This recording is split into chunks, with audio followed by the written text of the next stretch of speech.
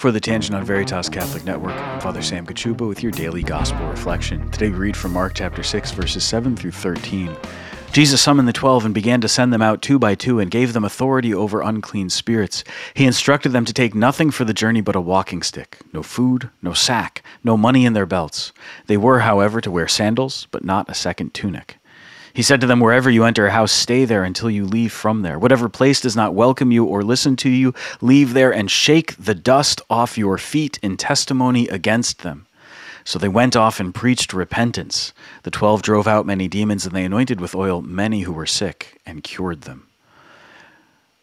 The call, the commission, the challenge given to the apostles is to go out and to make disciples, to go out and to preach the gospel, to go out and tell the truth that the kingdom of God is at hand. They're sent out to cure, to bring healing, to bring mercy, to cast out demons, and to raise up those who are downtrodden. This too is the gift, the mission entrusted to every Christian, to go and make known the name of Jesus Christ to all nations, to all people. Sometimes we will be met with opposition, and Jesus says, "Shake the dust from your feet and keep going."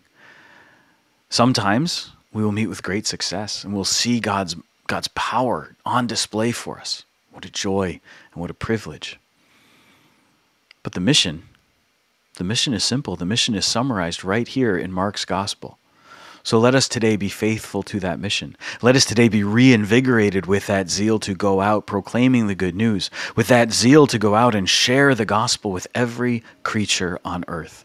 And let us be consumed today by that love for Christ that helps us to bring our brothers and sisters to know, love, and serve the God who made them.